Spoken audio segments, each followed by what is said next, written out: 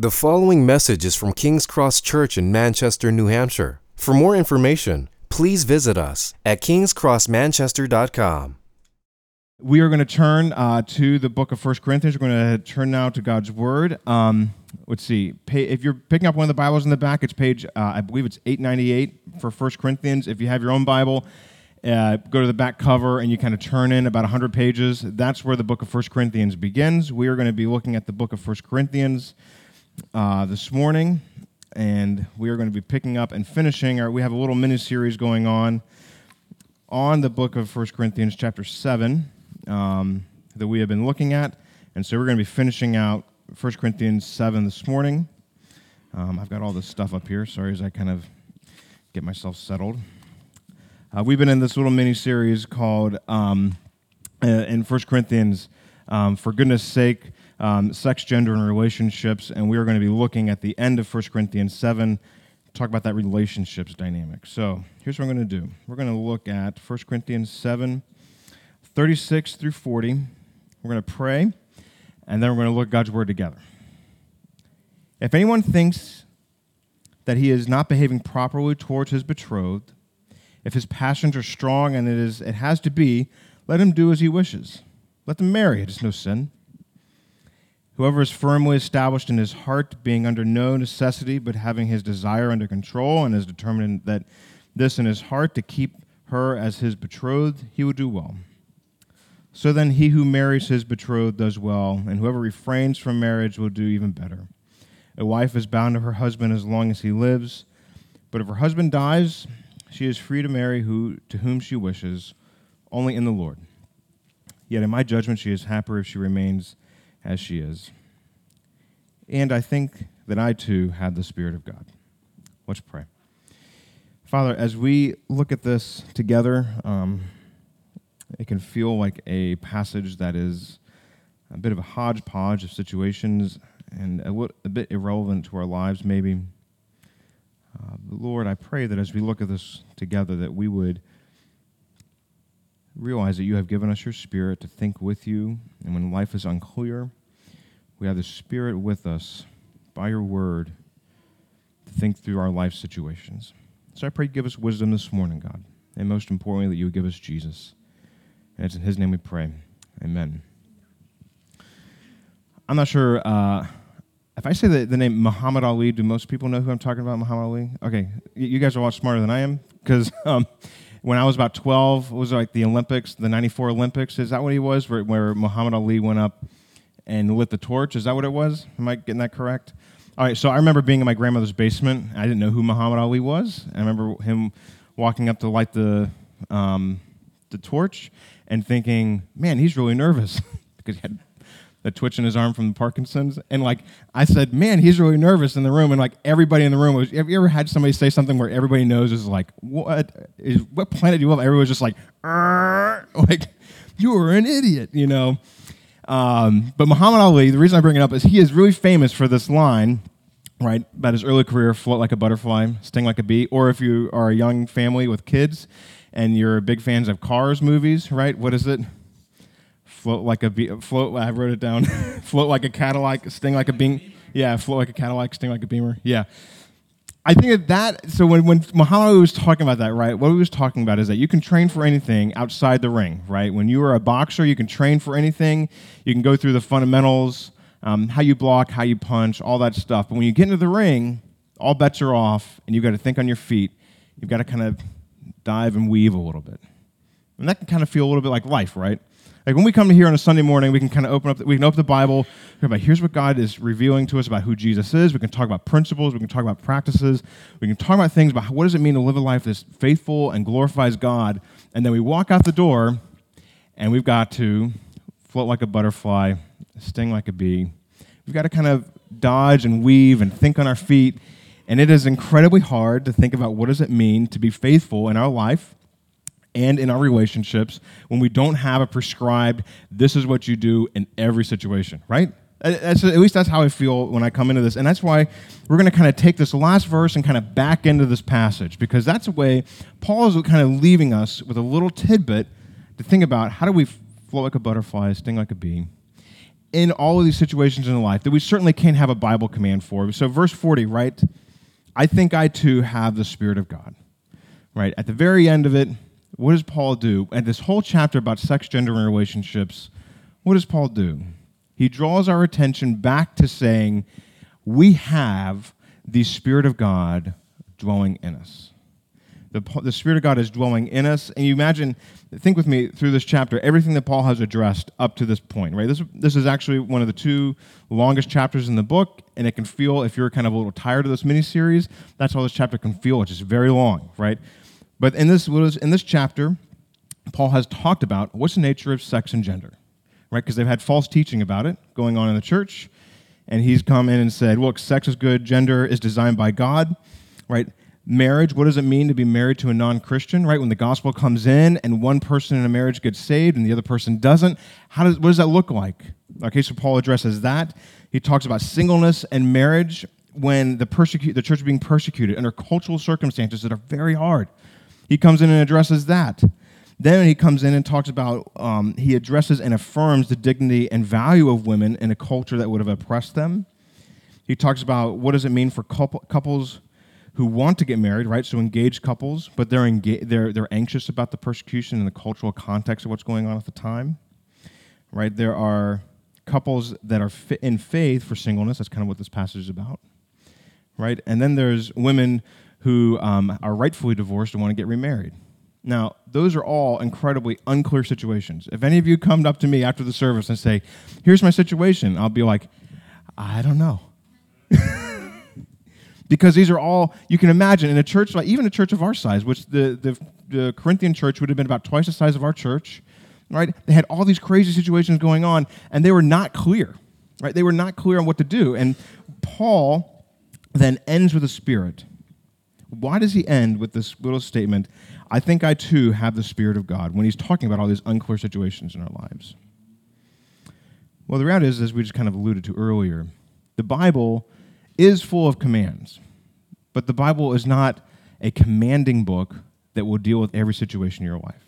There are, just to give you the numbers, there are 613 commands in the Old Testament. There are 1,050 commands in the New Testament, right? So you put that together, 1,663 commands in the entire Bible out of 180 hours in your week. They do not give you what to do at every moment of the day, of every hour of the week, every day of the year. But that's not what the Bible is intended for, right? The Bible is not intended to be a prescription of what you're supposed to do every minute of the day, right? It's not a rule book, right? That's why earlier in the book, Paul talks about what is the nature of the Holy Spirit and why the Holy Spirit was given to us. Can we throw this passage up, 1 Corinthians 2? 1 Corinthians 2, this is from earlier in the book, where Paul talks about the nature of the Holy Spirit. 1 Corinthians 2, now we have received not the spirit of this world, but the Spirit who is from God, that we might understand, now notice this phrase, things freely given to us by God, and we impart this in words not taught by human wisdom, but taught by the Spirit, interpreting spiritual truths to those who are spiritual. The natural person does not accept the things of the Spirit of God, for they are folly to him, and he is not able to understand them because they are spiritually discerned. Right? I know this kind of seemed like, let's drop this passage out of nowhere, but I'm drawing us back to, this is the chapter where Paul grounds his teaching on the Holy Spirit that he's now applying to our relationships in our lives.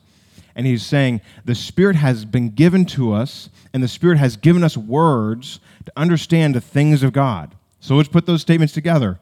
The Holy Spirit has given us the Bible so that we can understand who God is and how he thinks about things, so that then the Spirit can reveal that word to us, and we can live with that word in our hearts and lives, right? So we can have not only the structure of a house, right?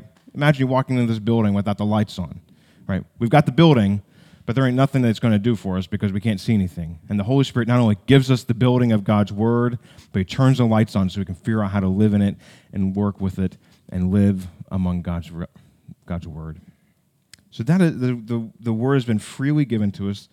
When Paul talks about the Spirit, the Bible and the Spirit go closely together, right? We're not saying the Bible is the Holy Spirit, right? We're not going to make that statement. But the Bible is inspired and perfectly given to us by the Holy Spirit so that we can know who God is, because God wants us to know who he is, right? You notice that statement? You understand the things freely given to us by God. He wants us to know who he is and how he thinks And he wants us to think about that stuff in our minds, in our hearts, for our lives, especially when things are unclear.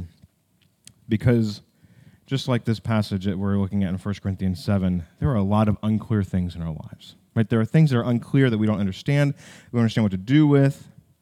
And frankly, if you're here exploring Jesus and exploring what does it mean to be a Christian, I just want to say this. One of the most amazing things about the Christian religion, about what Jesus does, is that he comes alongside us and trains us to walk with him. Right? We don't worship a God. The Bible does not reveal a God that dictates everything about our lives down to the type of shoes you wear.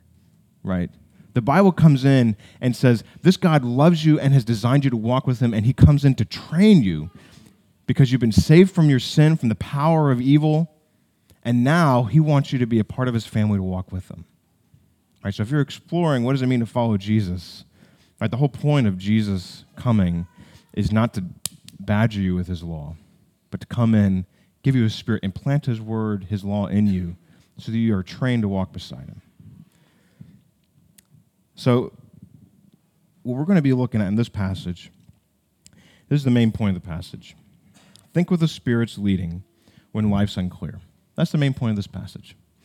Think with the Spirit's leading when life's unclear. Let me just kind of point this out to you as we kind of think about this, because training is at the part of this passage, because there, if you'll notice as we're kind of reading through this passage, there is a lot of kind of like, if somebody wants to do this, or I think this, or if somebody wants to do that, or they wish this. There's a lot of how do you get those desires all kind of figured out. So think about this. If anyone thinks, right, somebody that involves something you're doing. If somebody thinks he's not behaving properly toward his beloved, his passions are strong and it's not to be, let him do as he, what? Wishes, right? So there's some freedom in that. What he wishes, let them marry, there's no sin. Whoever is firmly established in his heart. So there's some consideration that's going on there in his heart. What do I do? How do I think about this? What do I do with this situation? Whoever is established in his heart, being under no necessity, right? So there's not a commandment related to it, but having his desire under control and has this determined in his heart to keep her as his betrothed, he will do well. So he who marries his betrothed does well, and whoever refrains from marriage will do even better. A wife is bound to her husband as long as she lives, right? So there's the command. There is a commandment related to that. But if her husband dies, she is free to marry, again, what does it say? To whom she wishes. There's some freedom there. There's some thinking that has to be involved in that. Only in the Lord, right? Another command. Here's only in the Lord. But it is my judgment, right? She is happier if she remains as she is. And then notice where we end here, and this is where we're going to kind of launch into the rest of this, go backwards. And I think I too have the Spirit of God. So the Holy Spirit in this passage is training us to think with God when life's unclear. All unclear situations, Paul is saying, the Holy Spirit's been given to you to think through those things. So here we're going to pick up back in verse 36, and we're going to see how does the Spirit train us for unclear realities in life? How does he do this?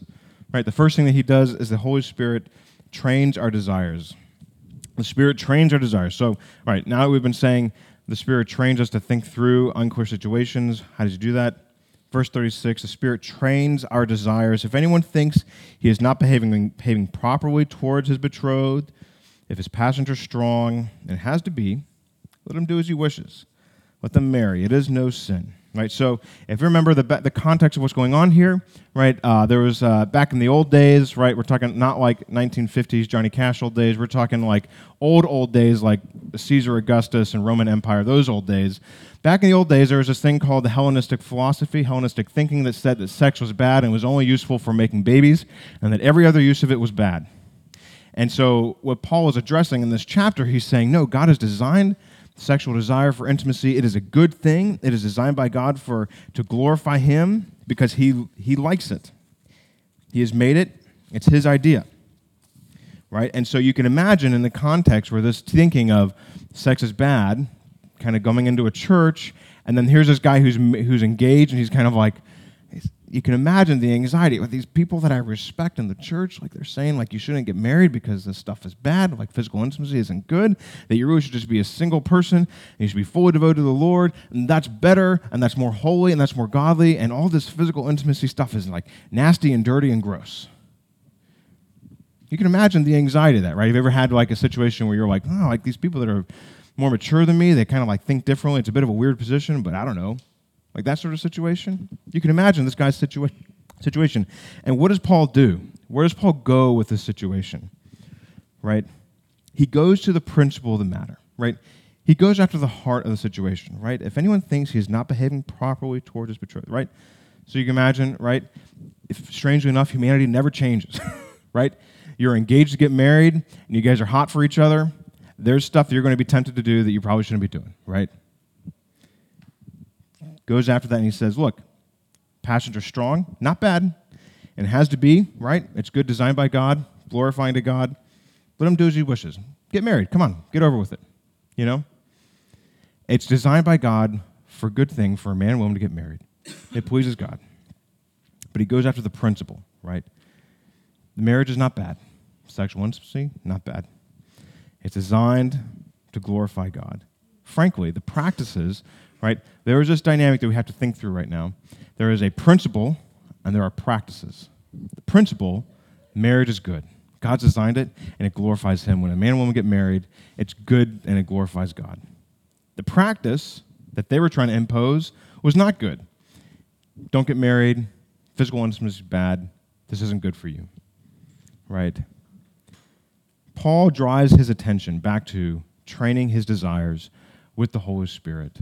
What does the Bible reveal? And that's what Paul did at the very beginning, right, of this chapter. What does the Bible reveal? It's good, it's designed by God, and it's good for us. But often, their church experienced what our church or any church often experiences. When things get unclear, when we've got cultural teachings that are kind of making things vague and confusing, we often like to come up with new laws to give us direction in life, right? We like to come up with things to say, no, you know what, God's not clear, but let me fill in the gap because we might be able to kind of make God a little bit clearer for him, right? We like to come up with new laws that kind of make God clear where God's been intentionally unclear or, frankly, where we might disagree with God, right?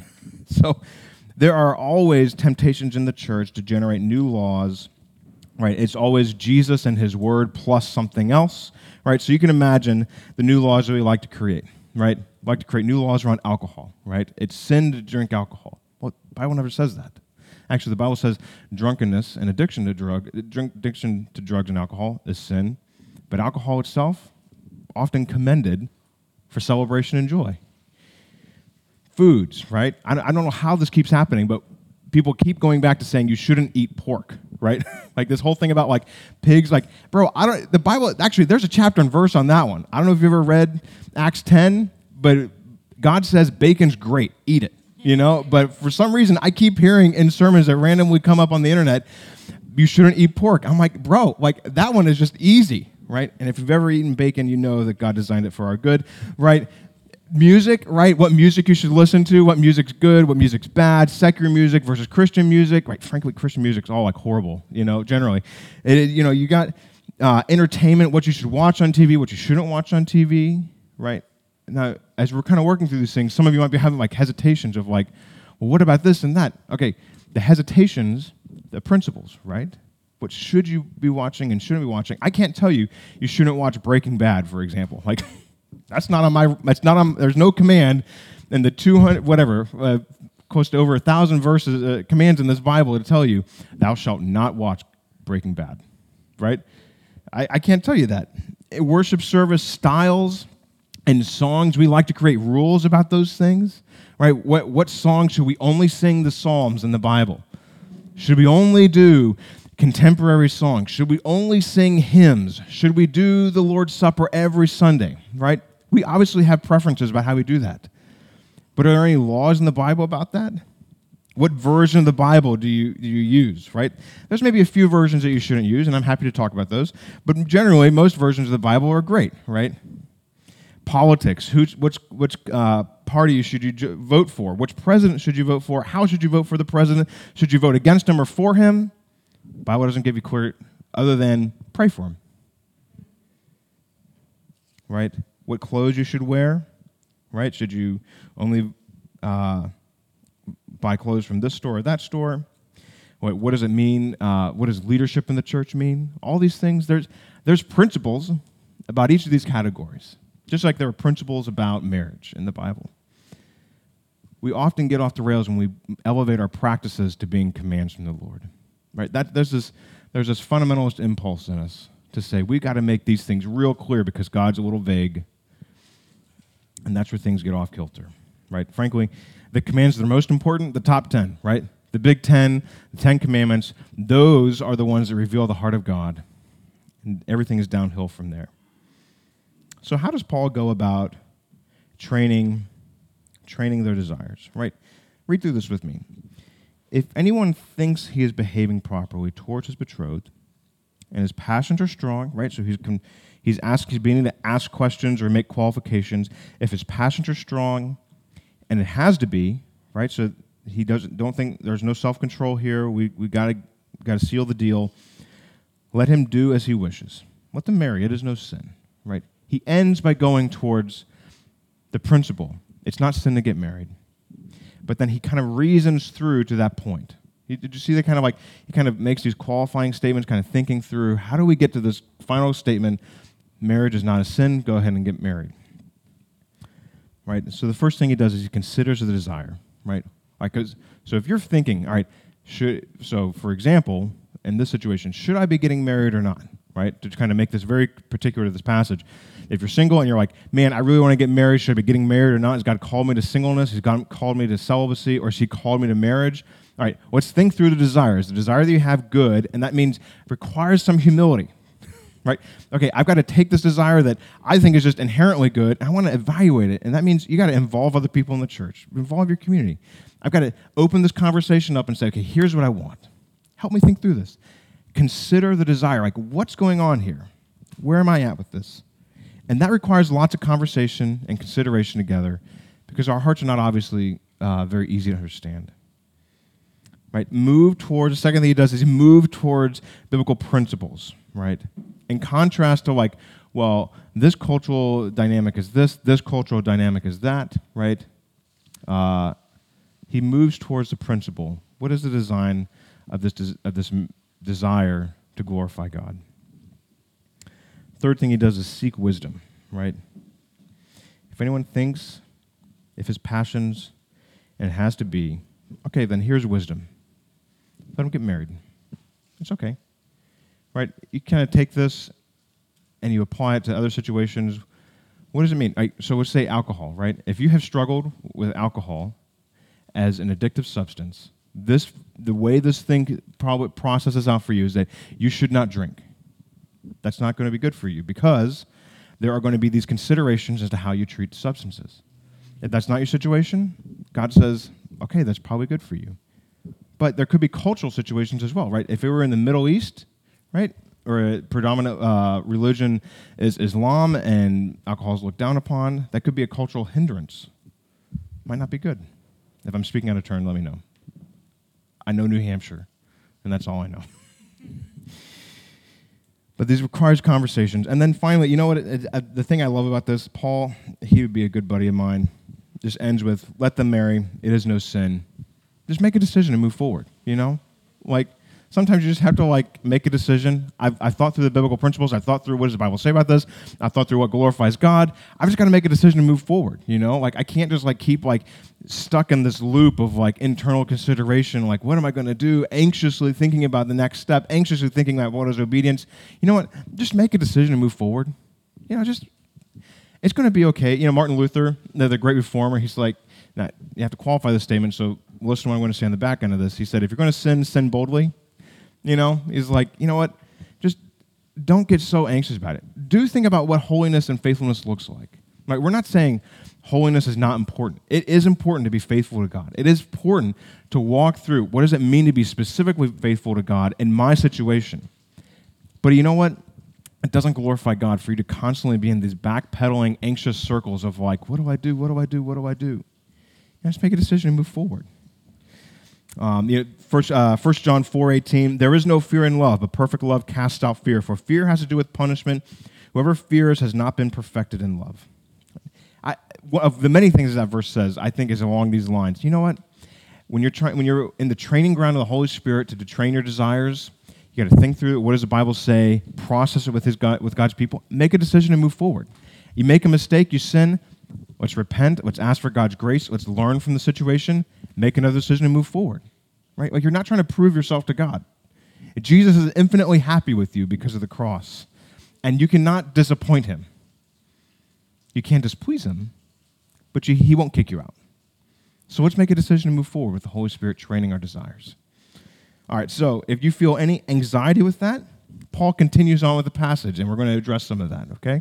If you feel like, okay, this isn't cookie cutter enough, this isn't clean enough, this isn't quite enough to kind of make me feel comfortable with this, Paul continues here, the big bulk of this chapter, and he's going to talk to us about how the Spirit trains us, trains our diversity. 37 to 39, but whoever is firmly established in his heart, being under no necessity, but having desire under control, and has determined in his heart to keep her as his betrothed, he would do well. So then he who marries his betrothed does well, and he who refrains from marriage will do even better. And then verse 39, a wife is bound to her husband as long as she lives, but if her husband dies, she is free to be married to whom she wishes, only in the Lord. Right, again, do you notice, if you're picking up on the language, being firmly established in his own heart, right? He is considered, all right, here's what the Bible says about marriage and physical intimacy. I think we're going to hold off on that. Right? He's being firmly established in a different direction, right? He's reading the field, he knows the biblical desires, and he says, I'm going to choose this way. And just to give some context here, verse 26 of the same chapter, I think that in view of the present distress, it is good if a person remain as he is. The context, right, the cultural context of what was going on, was that there was severe cultural persecution against the Christian church. And just like we prayed for our refugee friends, Christians at any moment could be a refugee getting out of town and moving someplace else. And if anybody in here has kids, you know how incredibly anxiety-inducing that is, right? You mean tomorrow I'm going to have to move to California with my 4 boys. I mean, please just kill me now, you know? Like, that is just so anxiety-inducing. And Paul's saying, look, in light of this present distress, if that's something you don't have faith for, just don't get married right now. Maybe wait for this to settle down, and then if you guys want to stay engaged, right? That's what he's saying here, right?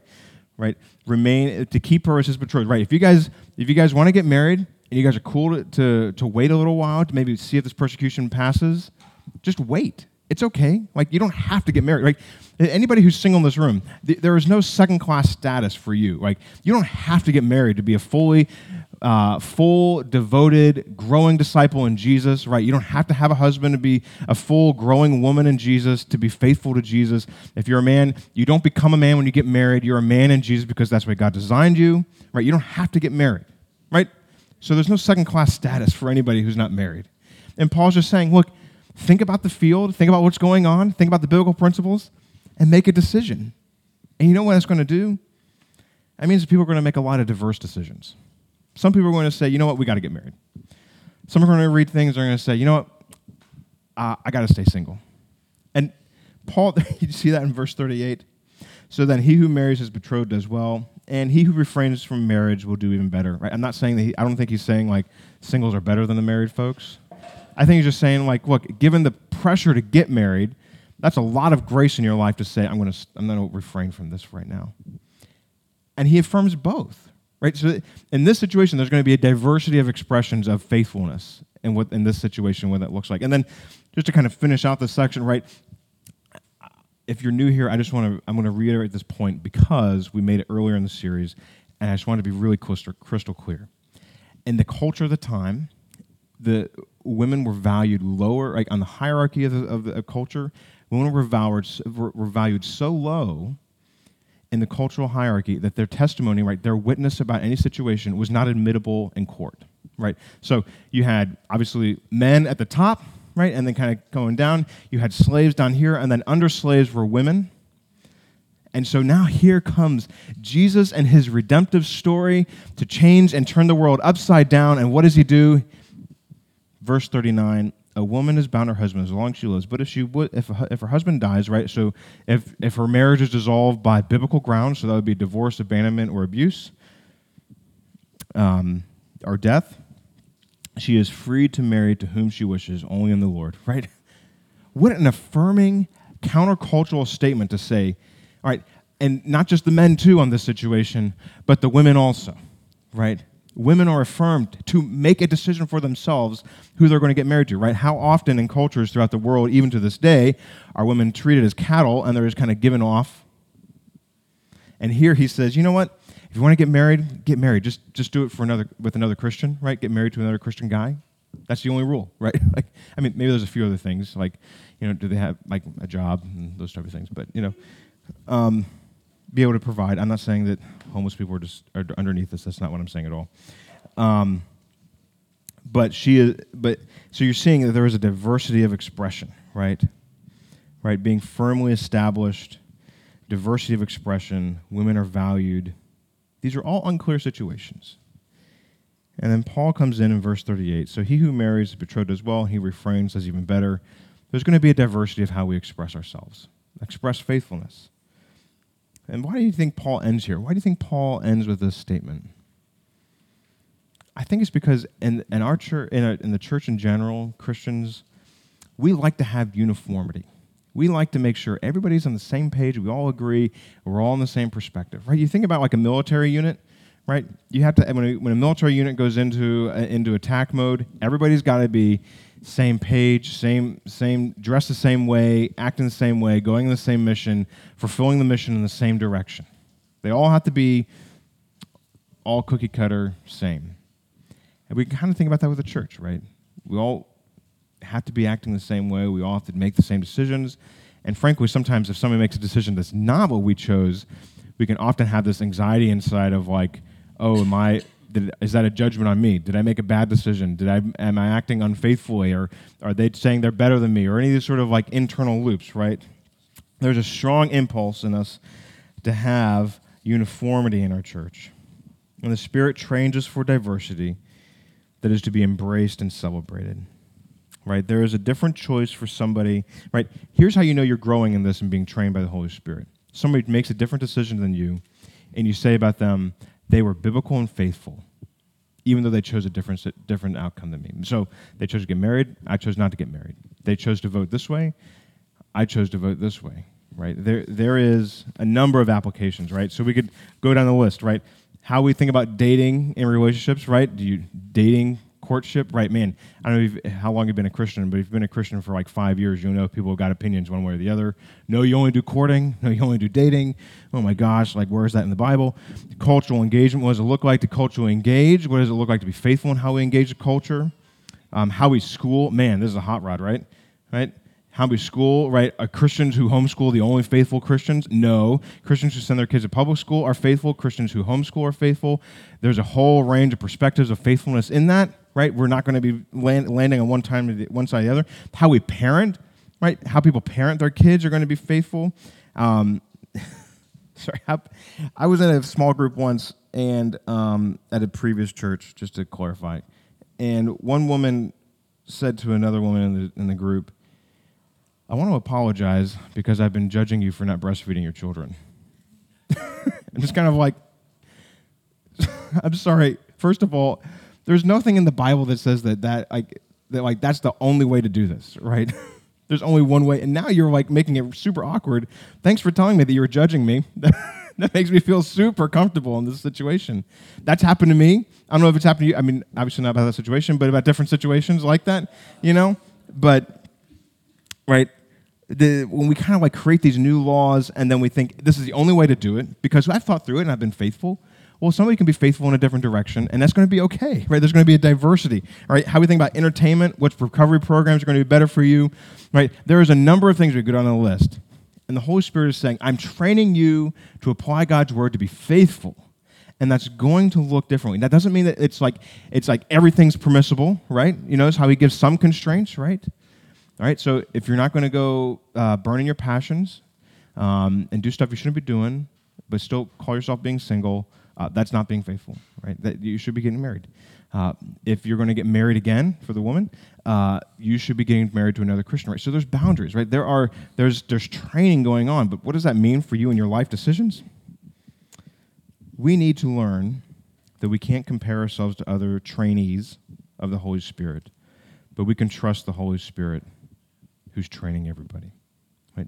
We can trust the Holy Spirit's training other people, right? This is how this applies. If I'm ever in a counseling context with somebody, this is how this applies for me in this situation. How do I discover what God is doing in this person before I apply my agenda, right? How do I discover what's God doing in this person? How is he helping them to become faithful with their situation and their context with biblical principles? How is God shaping them, right? Because often when somebody comes to us, right, and they start asking us like, hey, what do you think I should be doing, blah, blah, blah, and you just kind of, your immediate gut response is to say like, you know what? Here's what I've done, and you've got to do it like me, right? Here's my response to that. Here's what I've done, and mine's the only way to do it. And Jesus comes in and says, yeah, but that's not, I'm not training them to be you. I'm training them to be them, redeemed by me. So how can we be discovering what God is training other people to become? Right? All right, let's finish this out, and then we'll be done. Verse 40, we started here, and we're going to end here. Verse 40, and I think I too have the Holy Spirit. Paul is landing us here.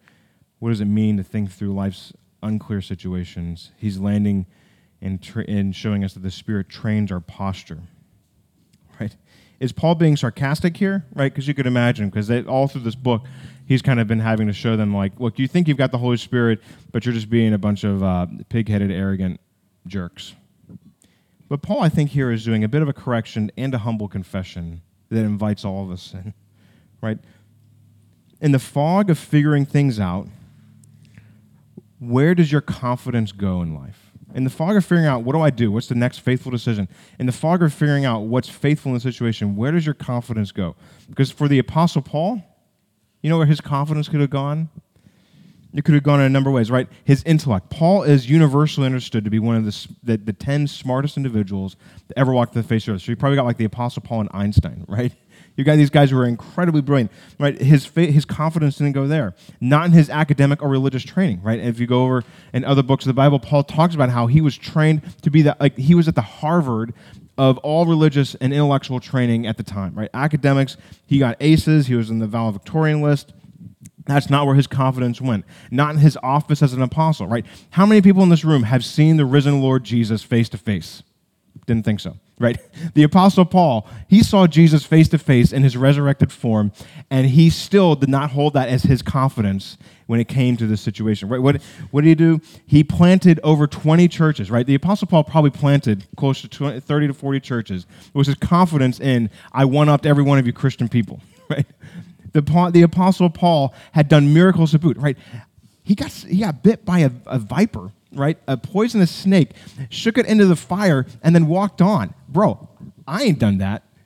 How many of you raised somebody from the dead? Even still, his confidence wasn't in the miraculous things that God had done through him, right? He had spoken before kings and the Senate. He had corrected the Apostle Peter, right? So it's like correcting the Pope, right? He had corrected the Pope and won. And he had numerous conversions to his name. And yet, where is his confidence in the midst of all these unclear situations? The Spirit and his Word, right? The Holy Spirit's in me. I have the Holy Spirit. He is with me. He is guiding me. He's training me to think about things biblically, to think about things that point to Jesus. And so where do you go when things get unclear? When things get unclear in your life, and you're like, I don't know what to do with this relationship. I don't know what to do about this life decision. Does it go to, I've talked to enough people, I've talked to the pastor, I've read these books, I've logicked this out, I've got a backup plan. Does it go to those things? What if instead of those things, we paused for a moment and realized that we, of all people, undeserving, we are all undeserving of this, but the God of the universe comes and sits down and dwells in you right now. There is always a +1 where you are. There is always one other person there, and it is the Spirit of God who is eager to show you God's Word, to guide you in God's Word, to reveal what God's Word means, to guide you in being faithful to that meaning. Right? The Holy Spirit is with us. I think we can pass over this and try to figure things out in our anxiety too quickly. Can we pause for a moment and realize that the third person of the Trinity, who created all things, who knows all things about your situation, who knows all things about the situation that you've been in and the one that you want to make, he knows everything. He dwells in you to train you, to give you wisdom. What does it look like in our lives to insert a little bit of a pause?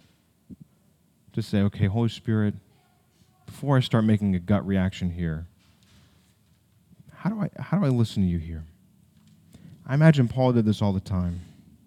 Okay, before I answer, before I make a decision here, what does the Spirit say?